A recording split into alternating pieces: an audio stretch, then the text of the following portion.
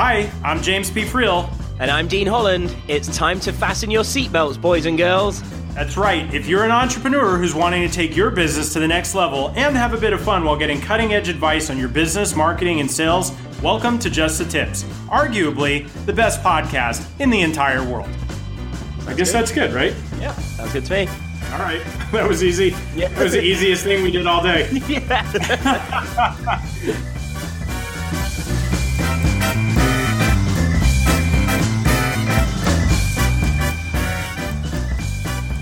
Hey, what's up, everybody? Welcome to another episode of Just the Tips. This is your host, James P. Friel. I'm very excited that you guys are here with us. We have a super high energy, amazing guest joining us on the show today. But before we get to Ken Spanky Moskowitz, I need to make sure that Mr. Dean Holland has ridden into the studio.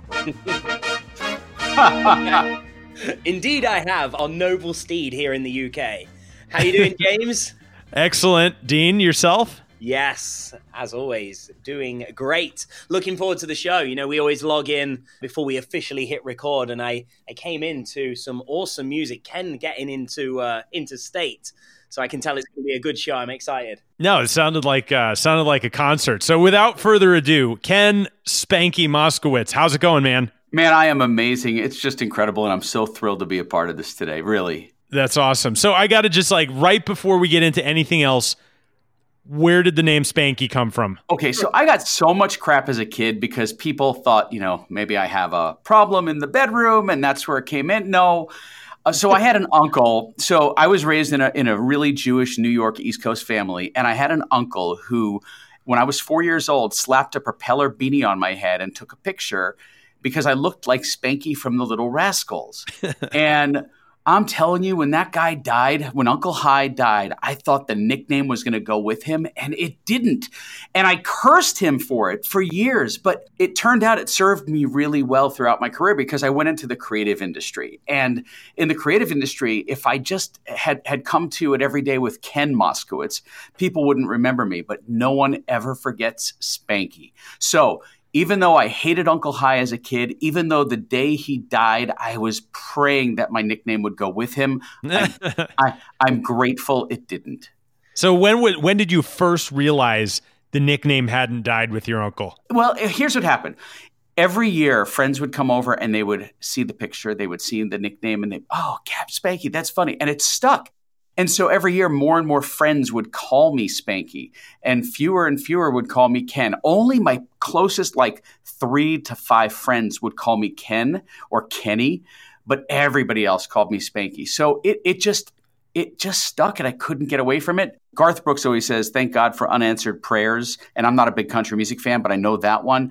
And I'm glad that prayer went unanswered because that nickname has been part of my identity going through my corporate professional career, going through launching my businesses, through my book writing. People know me by my nickname, and I am so grateful for that.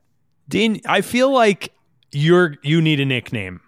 I don't know what it is. I'm not professing. Yeah, I didn't get some download right now that I'm going to give you a nickname, but I giving you a good solid nickname like Spanky, I feel like is on my agenda now. Right. Okay. This should be fun. I look forward to next time we speak.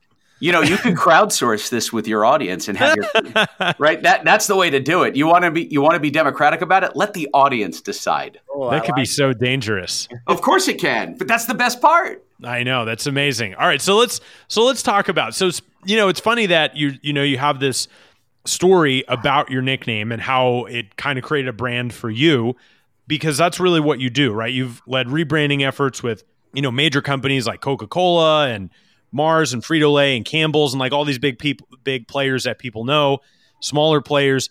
You're in the branding and copy world, right? You're all about words that resonate and everything like that. How did that happen? Why did you get into that stuff?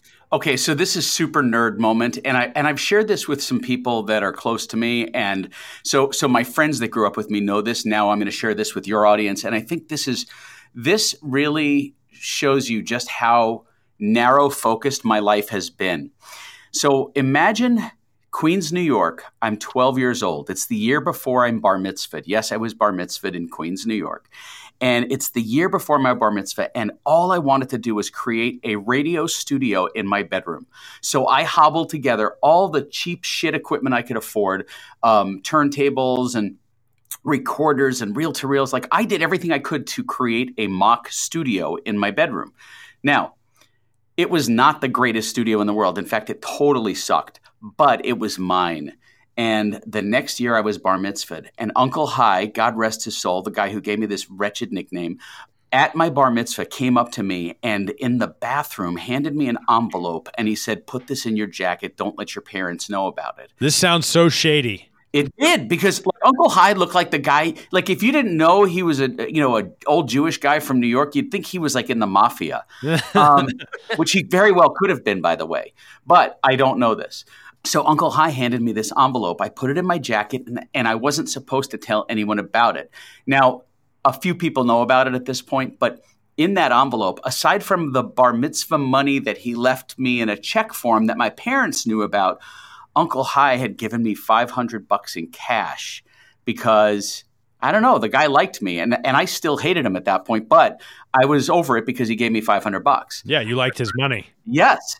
And so I took that money and I went to two stores, Crazy Eddie and The Wiz, and I bought all the stuff that I wanted that I could afford with that $500. And I was really good. I bought like refurbished crap, returned stuff, but I bought myself 2 JVC turntables, proper recording equipment, and I started creating recordings in my studio. But I wasn't making mixtapes like you would expect any kid in the 80s who was into music.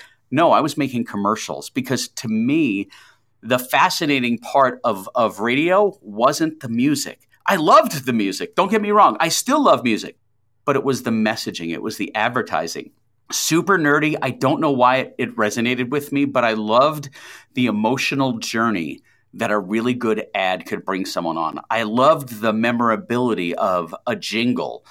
I loved the messaging and the branding, and I got hooked on it. It was like my crack. And so when my parents and family would go to the beach, to Rockaway or Jones Beach or wherever the hell they went, I went to the beach as little as I could at that point. I would stay at home and create mixtapes, but I would write and produce my own radio commercials, and you would never be able to tell them apart from a real radio commercial. Were you doing this for businesses, or you just were kind of just doing it for the hell of it? No, I was a 13-year-old kid who had Hustler magazines hidden under his bed. Like, there was no business that would – but, oh, God, did I just admit that? No, I didn't hear anything, but okay. Everybody else did. There was no internet back then, so porn was a very different thing. It was paper. Anyway, so I spent my time doing that. For me, that was my personal enjoyment, and I don't know why I was super nerdy like that, but – what it was a predetermination of where I was going to go in my career, because that was my jam. I could write a jingle for anything. I could sing a pop song and turn it into a jingle like instantaneously, and I still do that. And so for me, that was really, if anything was a predictor of where my career was going to go, it was my teenage years, and I always knew this is what I was going to do in life. That's amazing. So when did it turn into something where you got paid for it? Like, what was the big moment? So I was working at, I had my first job in radio at a little crappy radio station in Sussex County, New Jersey, WSUS, 102.3, if I remember correctly. And somebody heard me from a bigger station in New York, heard me doing whatever shift I was doing, and invited me to come to a bigger station. And that's how I kind of moved up. From there, discovered that the production room was really my favorite place. I thought I was going to be like the greatest DJ in America, and because I can tell the time and temperature 3 different ways. But the reality is that wasn't my favorite part of radio. It was being in the production studio. So fast forward, the production director was going on vacation, and they needed someone to fill in. And I'm like, count me in, bro. I'm in. And I got to stay in that production room for like 2 weeks. And I became the production director. And I knew at that point I was so hooked because I got to work on commercials every day. That's awesome. This show is called Just the Tips. Yeah. So we're going to need some tips, okay? Get into them. Yeah, that's right. Preach it, Dean. Yeah. All right. So what is the key to writing great copy? Okay, the key to writing great copy is to stop trying to write great copy.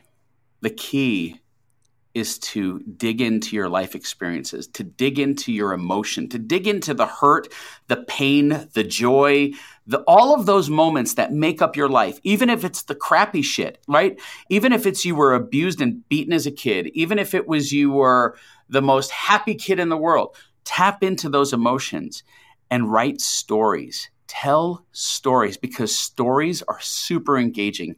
Stories connect every one of us. Think about it. Movies tell the same story 1,000 different ways, but they're stories. If a movie was written like an ad, right, like a real ad, nobody would watch it. They would be the most boring crap in the world. But because they have a storyline, they have a beginning, they have a villain, right? They have a heroic moment. There's romance. Stories are the best way to sell, to market, to brand anything, because humans have been storytelling since they were writing hieroglyphics in caves.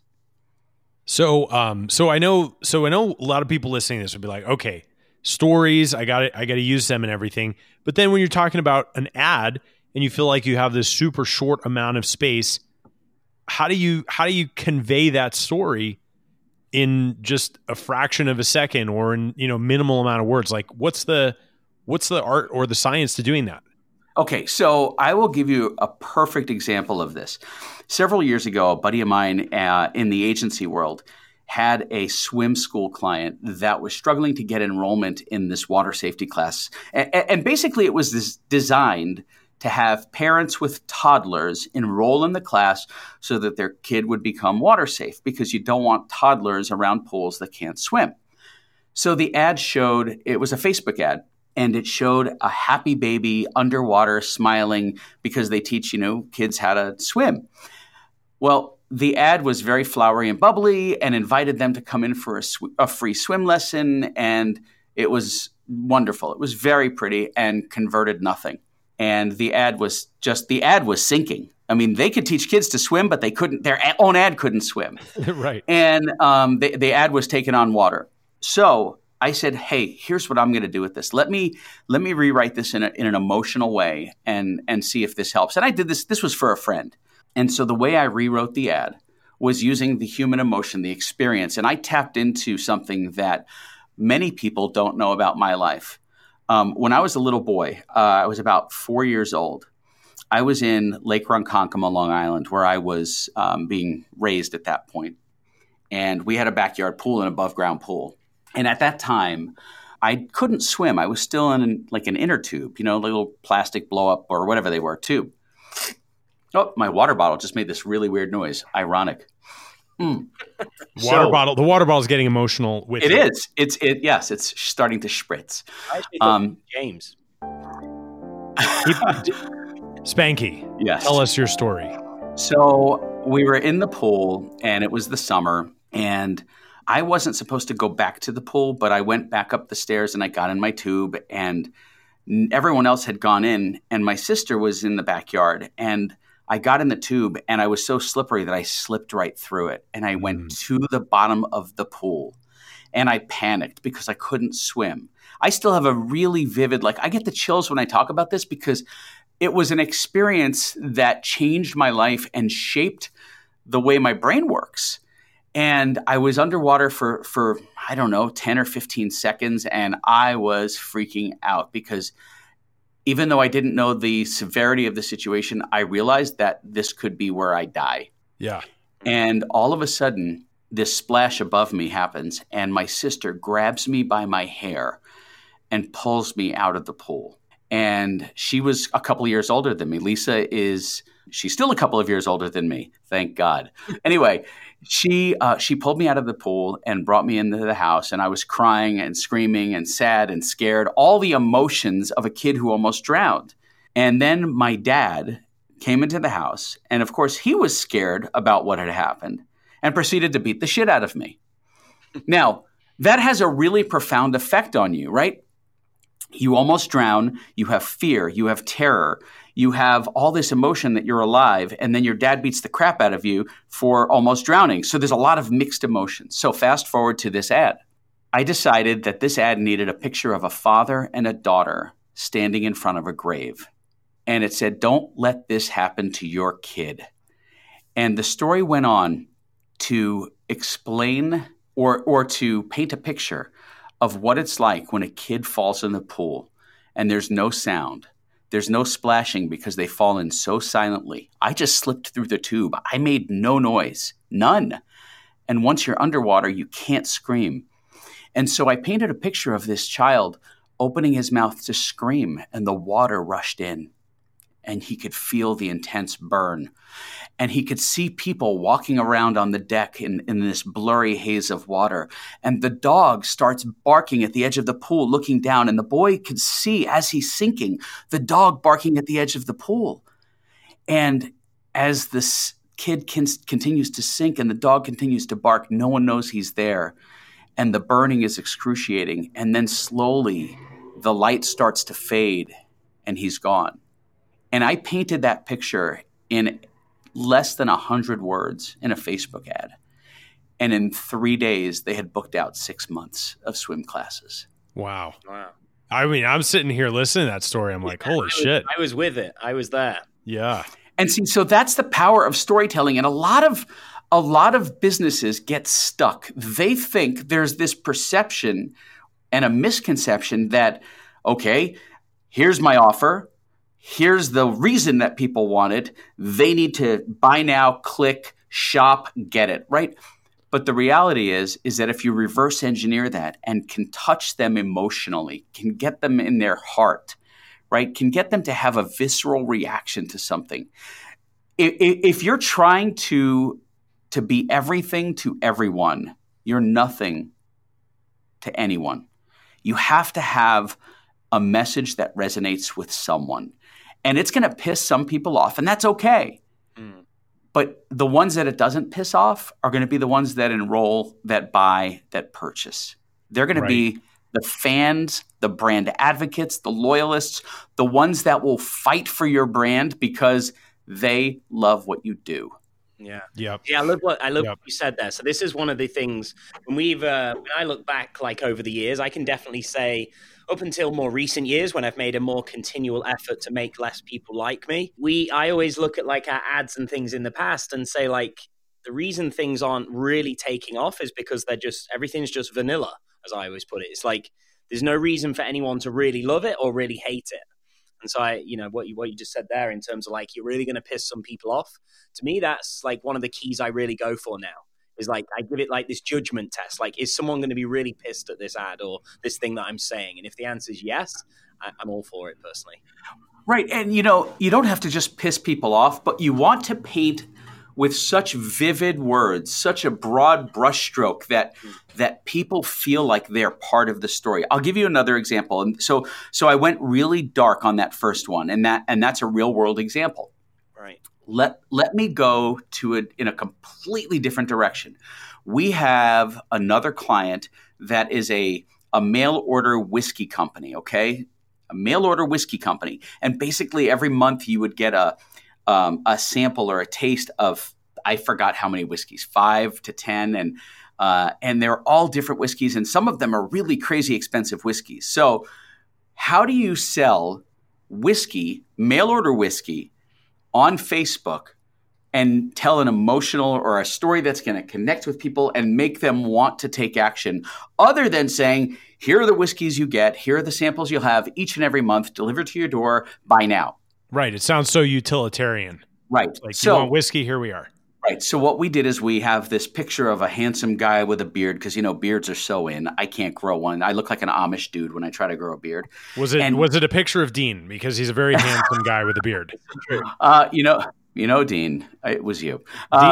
Dean needs to get royalties on this, man. Yeah, I'm in. Just send whiskey. Well, it sends you some whiskey. Right. So it's the picture is this very attractive young man with a beard. He's got his nose right at the edge of a glass of whiskey, and it's just you can kind of feel the romance of the whiskey. But the ad, and I'm going to read this ad to you verbatim. The headline of the ad says, "Taste the adventure," and then the body copy of this ad reads like this. The ridiculously expensive sports car slams into the curve on the darkened and slick streets of Monaco. Behind you, 3 European goons with serious unibrow problems bear down on your bumper. The exotic young blonde seated beside you places her hand on your knee and gives you that confident gaze of, lose these guys and let's get to your yacht. Join the adventure now. This is what it tastes like to be a 00 secret spy. Now you can get this adventure delivered right to your door every month with the whiskey order. All you do is sign up, we ship, and you enjoy a hand-picked sample of endless adventure, all without the 00 danger or price tag. Ready to join? Sign up now and get $10 off your first month. I love it. I feel like we need a round of applause for that. Okay, I'll applaud. No, by the way, that was written by Sean, one of our amazing writers and storytellers. And so you can turn the most basic service, offering, product into a really connected piece of copy that moves people to action. And that's the cool thing about storytelling. It's way better than just writing an ad. Yeah. You see, what I like with that one, and I want to just draw on this for maybe the listeners, is like, because I'm guessing like we've got a lot of people probably listening that either struggle with story, like, and actually telling it in a powerful and emotional way, and B, I guess there's a lot of people that maybe just come from a direct response kind of sell the damn thing. And I think with that ad there, I think you kind of merge the two very effectively, in my opinion. Like, not some long story that people can't see themselves creating. And it also got to the point as well in leading to the next step that they want people to take. I think that was effective. Thank you. And, that client, we had written a bunch of ads for them. And we love being able to tell different creative stories because those stories build part of your brand, right? Your brand becomes known for being the brand that tells these great stories. We work with an underwear company in Australia, and I told them they should have renamed their company Down Unders, but they're not. But step one is this men's underwear company, and they really let us get creative with their ads, and we talk about this wonderful ballroom. And no, we're not talking about the place you dance, but the place your balls actually sit, right? But you can do that in a Facebook ad if you know how to tell a story. And so I think there's not a product, a service, a business, or an offering that can't be spun into a story. And it's really hard, especially for the solopreneur, to get out of their own brain, to get out of your own head and go, okay, well, I've got to think about this differently. And oftentimes they take the safe approach. They take the approach that they know, well, I do it this way, it's going to work. And if the ROI doesn't come in, I'll create another ad. But the problem is you're just creating noise in an already noisy environment rather than standing out. I would rather be different than anything else because different is better than better. Yeah. Yeah. So does quick question on your opinion on this. Does every ad or should every ad that people are looking to write, should it have the story element? I think that, so now I'm going to totally contradict myself. I think that, yes, there should always be storytelling in your ads. No, I don't think every ad needs a story. Why? And boy, did I just completely contradict myself. That was like the most bipolar thing I could say. But here's why. Let's say if you look at a typical sales funnel, right at the top of the funnel, if a marketer is looking at a sales funnel, you're going to do awareness, right? The awareness for the brand. So you might create an ad that is a story at the top. You might go really short at the top. Everyone tries something different. It's going to be something that you test and figure out for your audience. But at the middle, you're going to do features and benefits, right? Because this is the consideration phase. Could you do features and benefits in a story? Absolutely. But oftentimes you can go straight. Here are the features and benefits, right? Because you've already grabbed their attention with the story. At the bottom of the funnel, you're going to go for the sale, the offer, the pitch. Maybe in the retargeting, you get creative with them again. I know in my company, when we do retargeting ads, our retargeting ads are like we get people sharing our retargeting ads because they're done in a way that's fun and that tells a story. But the story that we tell in our retargeting ads is the story of the people who are actually reading the ads. And so our ads say stuff like, tag, you're it. Yeah, we've been watching you. We know you've liked our our ads and you comment on them and you share them, right? We're talking directly to them and they appreciate that. We're telling their story. And yet they're still hesitant to try us for the first time. So then we'll hit them with a testimonial video. And that testimonial video is a story, but it's a story of a client and their experience of working with us. So I do a lot of storytelling and I think it's really powerful, but not every ad needs to have a story. Awesome. So let me just ask you this straight up. Like, do you think everybody has the ability to do this? Or do you think it's something that some people are better at and some people really need to work hard at? Or, is it a learned skill or is it natural or is it a combination of both? James, let me ask you, have you had a sad period in your life? Yes. Like when I committed to doing the podcast with Dean. Okay.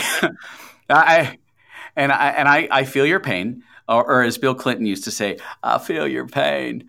I love that.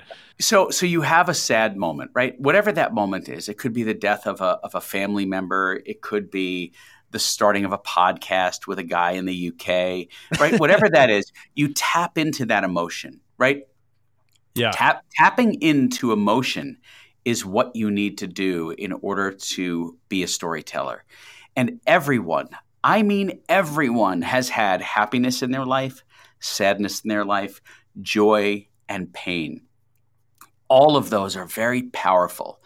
And all of those can be utilized to find that inner discomfort. Something that Gary Vee says all the time, and he and I talked about this at dinner.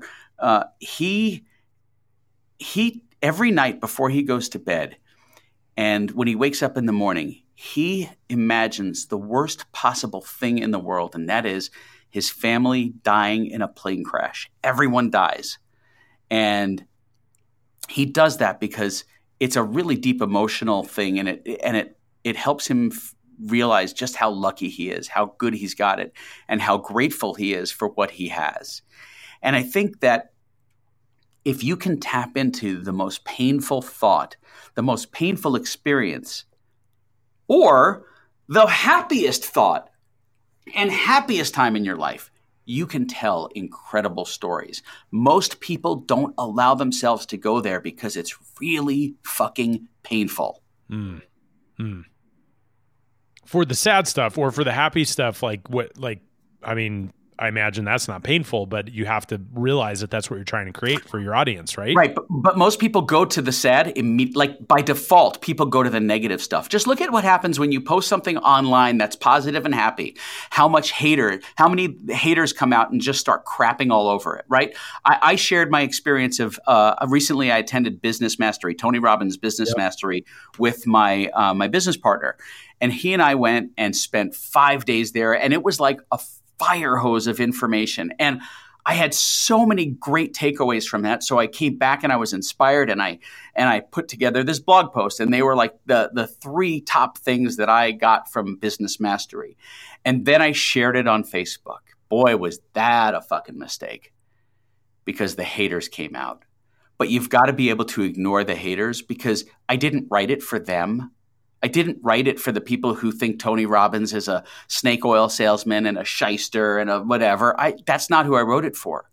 I wrote it for the people that were open to hearing the message. And it takes an awful lot of energy to be negative, but people go to the negative first because that seems to be the default for people who are unhappy.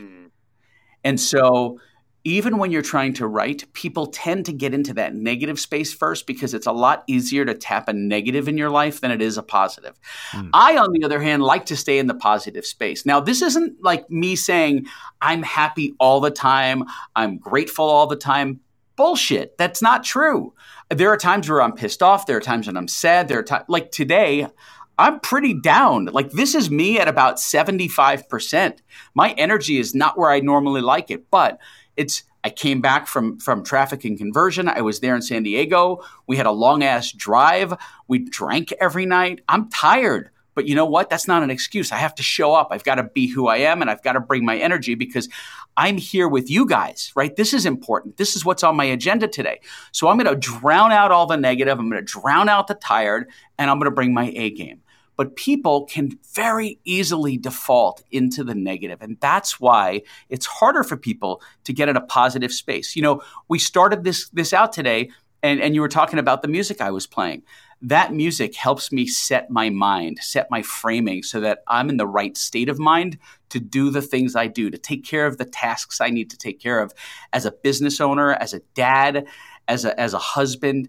I like to stay in a positive state. So I get in that state before I do anything that requires focus. And if that's what it takes for you to write an emotional story for your business, your product, your service, your brand, that's what it takes. And if you struggle with it, there are people that can help you with that, right? There's thousands of great writers around the world that's all they do. So there's you don't have to be a great writer. And boy, I went really deep and I went all over the place, and there were valleys and hills. And but that's my short answer. How's that for short? Yeah, no, that's amazing. And so speaking of great writers and that sort of thing, you run your company Ad Zombies, which is an amazing, easy to remember name, super unique and different.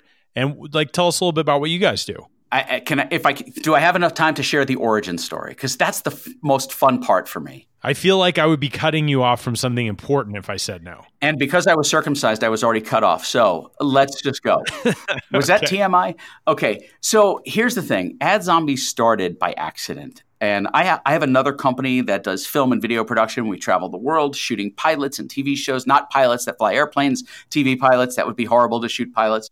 I was in a Facebook group one day, and someone was struggling with an ad for breast augmentation. And he said, "Hey, my ad's not working. Can somebody help?" And everyone crapped on him. See, they went right to the default, to the negative of, "Oh, your ad does suck." Well, he knows that.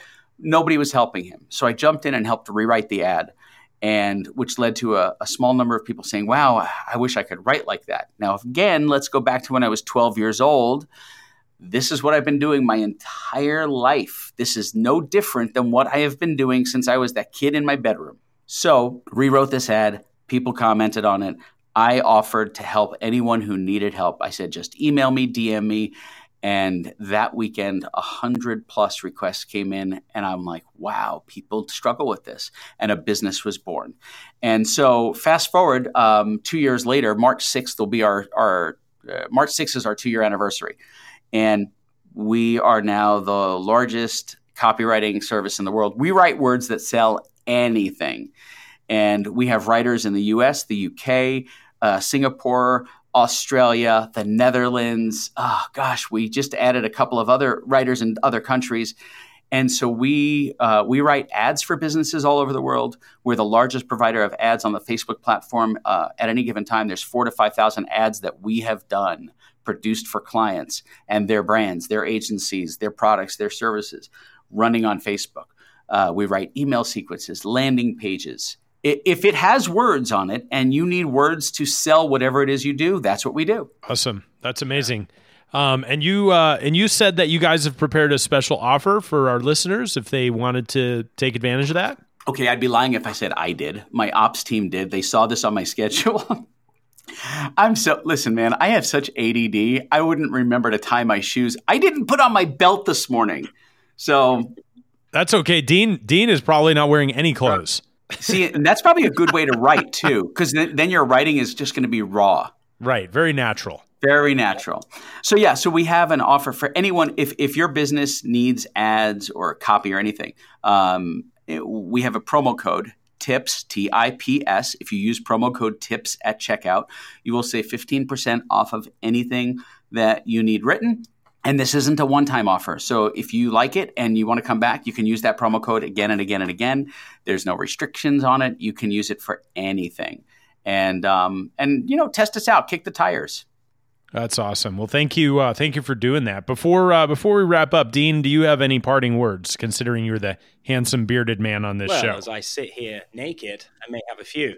No, I just wanted to, just say thanks, Ken. I think you started off this show with talking about the story of the nickname Spanky, and you said, people don't forget, and I just want to kind of go along with that, in the greatest of ways. I definitely won't forget this show or you. So, yeah, thank you for bringing the good stuff today. Appreciate it. Well, thank you guys for having me. And as soon as I'm done with this, you know what I'm going to do. I'm putting that music back on because I got to get my brain right back to it. There you go, man. Well, thank you, Spanky. We appreciate you being on the show, man. For those of you guys who want to check out what he's up to, go to AdZombies.com, and if you're gonna give them a run for their money, go to checkout and type in promo code TIPS. And we're gonna wrap up right now. I appreciate all you guys listening. Make sure you recommend us to your friends if you're having a good time. If you're not, it's Dean's fault. And this is James P. Friel signing off for me and my amazing co-host, Mr. Dean Holland. We will talk with you guys next time. Thanks for tuning in to Just the Tips, where we believe business should be profitable and fun. For show notes, links, and other information on our guests, visit justthetipshow.com. For more information on how to connect with Dean Holland, visit deanholland.com. And if you'd like to get free from the day-to-day operations of your business while making more money, visit me at jamespfriel.com/autopilot. Our theme music is Happy Happy Game Show by Kevin MacLeod, licensed under Creative Commons by Attribution 3.0 license.